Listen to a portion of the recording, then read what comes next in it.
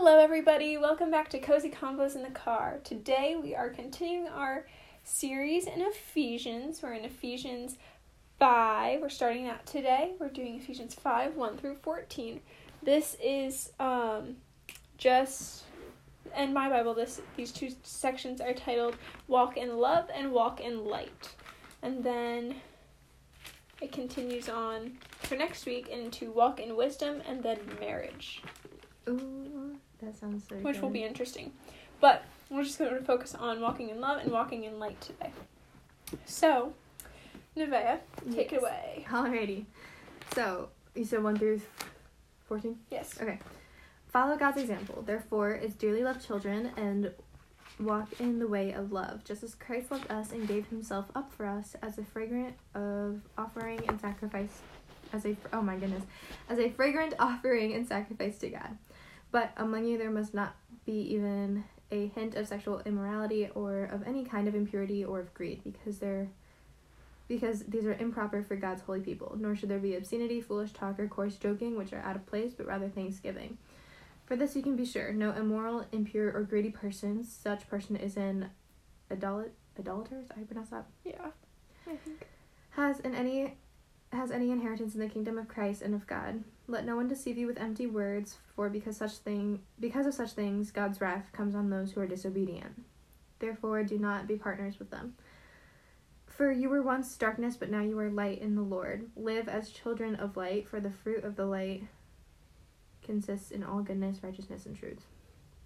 And find out what pleases the Lord. Have nothing to do with the fruitless deeds of darkness, but rather expose them. It is shameful even to mention what the disobedient do in secret, but everything exposed by light becomes visible, and everything that is illuminated becomes a light. This is why it is said, wake up, sleeper, rise from the dead, and Christ will shine on you. Interesting. Yeah. Mine's different in a lot of different ways. Like, is it? It's the same. It basically comes across the same, Mm-hmm. but it is a little bit different. But wait, can you read it? I'm curious about the okay. cross references. So, okay, specifically, I really liked verse 6. I have that highlighted in my Bible, actually. Mm-hmm. It says, let no one deceive you with empty words, for because of these things the wrath of God comes upon the sons of disobedience. And then verse 7 says, therefore do not be partakers with them. And then, oh wait, that's on the other page, isn't it? Yeah, it's on the other page. But then, verse 14, it says, therefore he says, awake, you who sleep, arise from the dead, and Christ will give you light. Those were the two main ones, but basically the rest of it said the same. Gotcha. Yeah, but I do have a lot written down from a while there's ago. a lot to kind of unpack in this. It definitely described who we are as following our human nature. Mm-hmm. But there's also some things in there that define who God is and then who we are as children of God. Mm-hmm. And so verse 17. Verse 17? We didn't get to verse 17. Mm-mm. Sorry. Verse 7 is, so verse 6 and 7, I already read it, but I'm going to read it again because it's a really, really good couple verses. Let no one deceive you with empty words, for because of these things the wrath of God comes upon the sons of disobedience. Therefore do not be partakers with them. And I have this written in my notebook because someone in my in the group of friends that I did this with said, don't live like fools, which is really good. And it also, I have that, it applies to verse 7 and 17, which is what I said 17 minutes ago.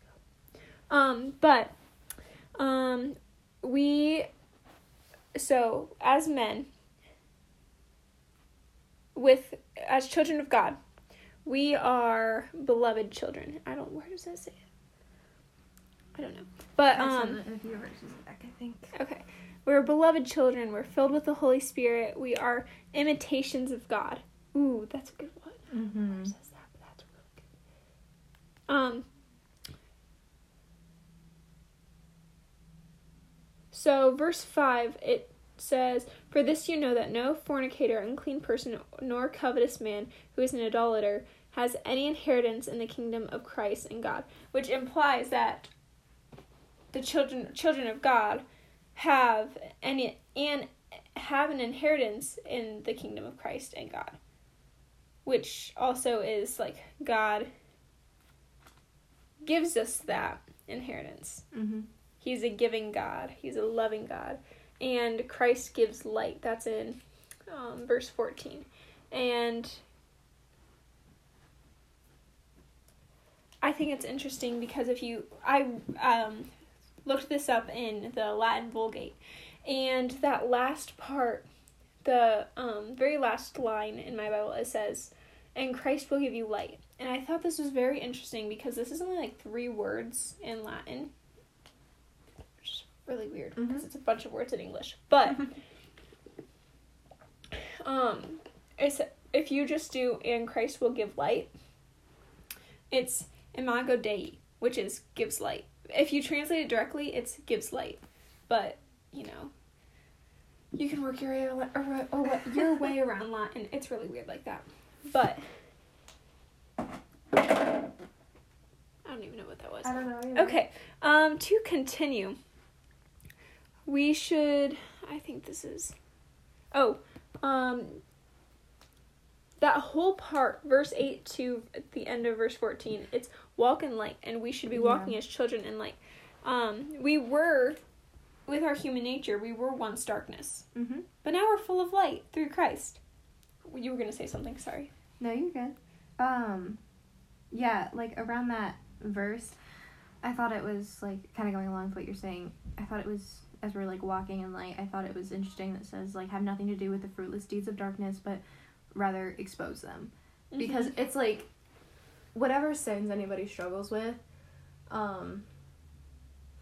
when you think of it as, like, oh, you just harbor it, you don't tell, like, you don't say it out loud, you don't acknowledge it, you just kind of brush it under the rug, it's always going to be there. It's always going to be that little hidden thing in the back of your closet. Like, it's always just going to be sitting there. But unless you bring it out and, give it to God, expose it, shed some light on it, you can start to move on from it. And I was like, I don't know. I thought that was a very... It definitely is very, very good. Mm-hmm. And I really like how my, you said is that verse 11? Yes. Okay. Mine says, and have no fellowship with the unfruitful works of darkness, but rather expose them. I really like how he used fellowship there. Yes. For it is shameful to speak of those things which are done by them in secret, but all things that are exposed are made manifest by the light. For whatever makes manifest is light. I really like that. Mm-hmm. Okay. The rest I have are not this week.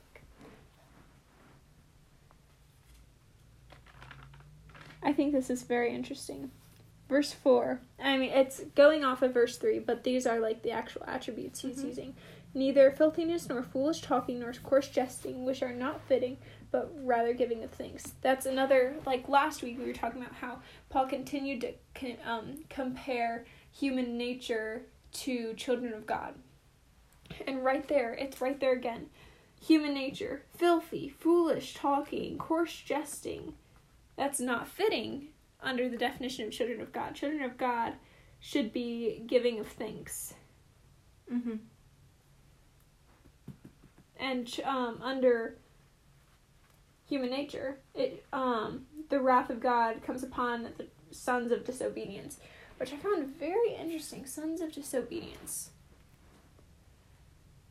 Like, we are children of God. Mm-hmm. There's also children of disobedience. Interesting. I like that. Yeah. That's really cool. It makes you, like, reflect a lot. Like, yeah, definitely. Do you have anything else? Hold on. Not in this section, I don't think. Well, in, like, all that we've talked about today. Oh, gotcha.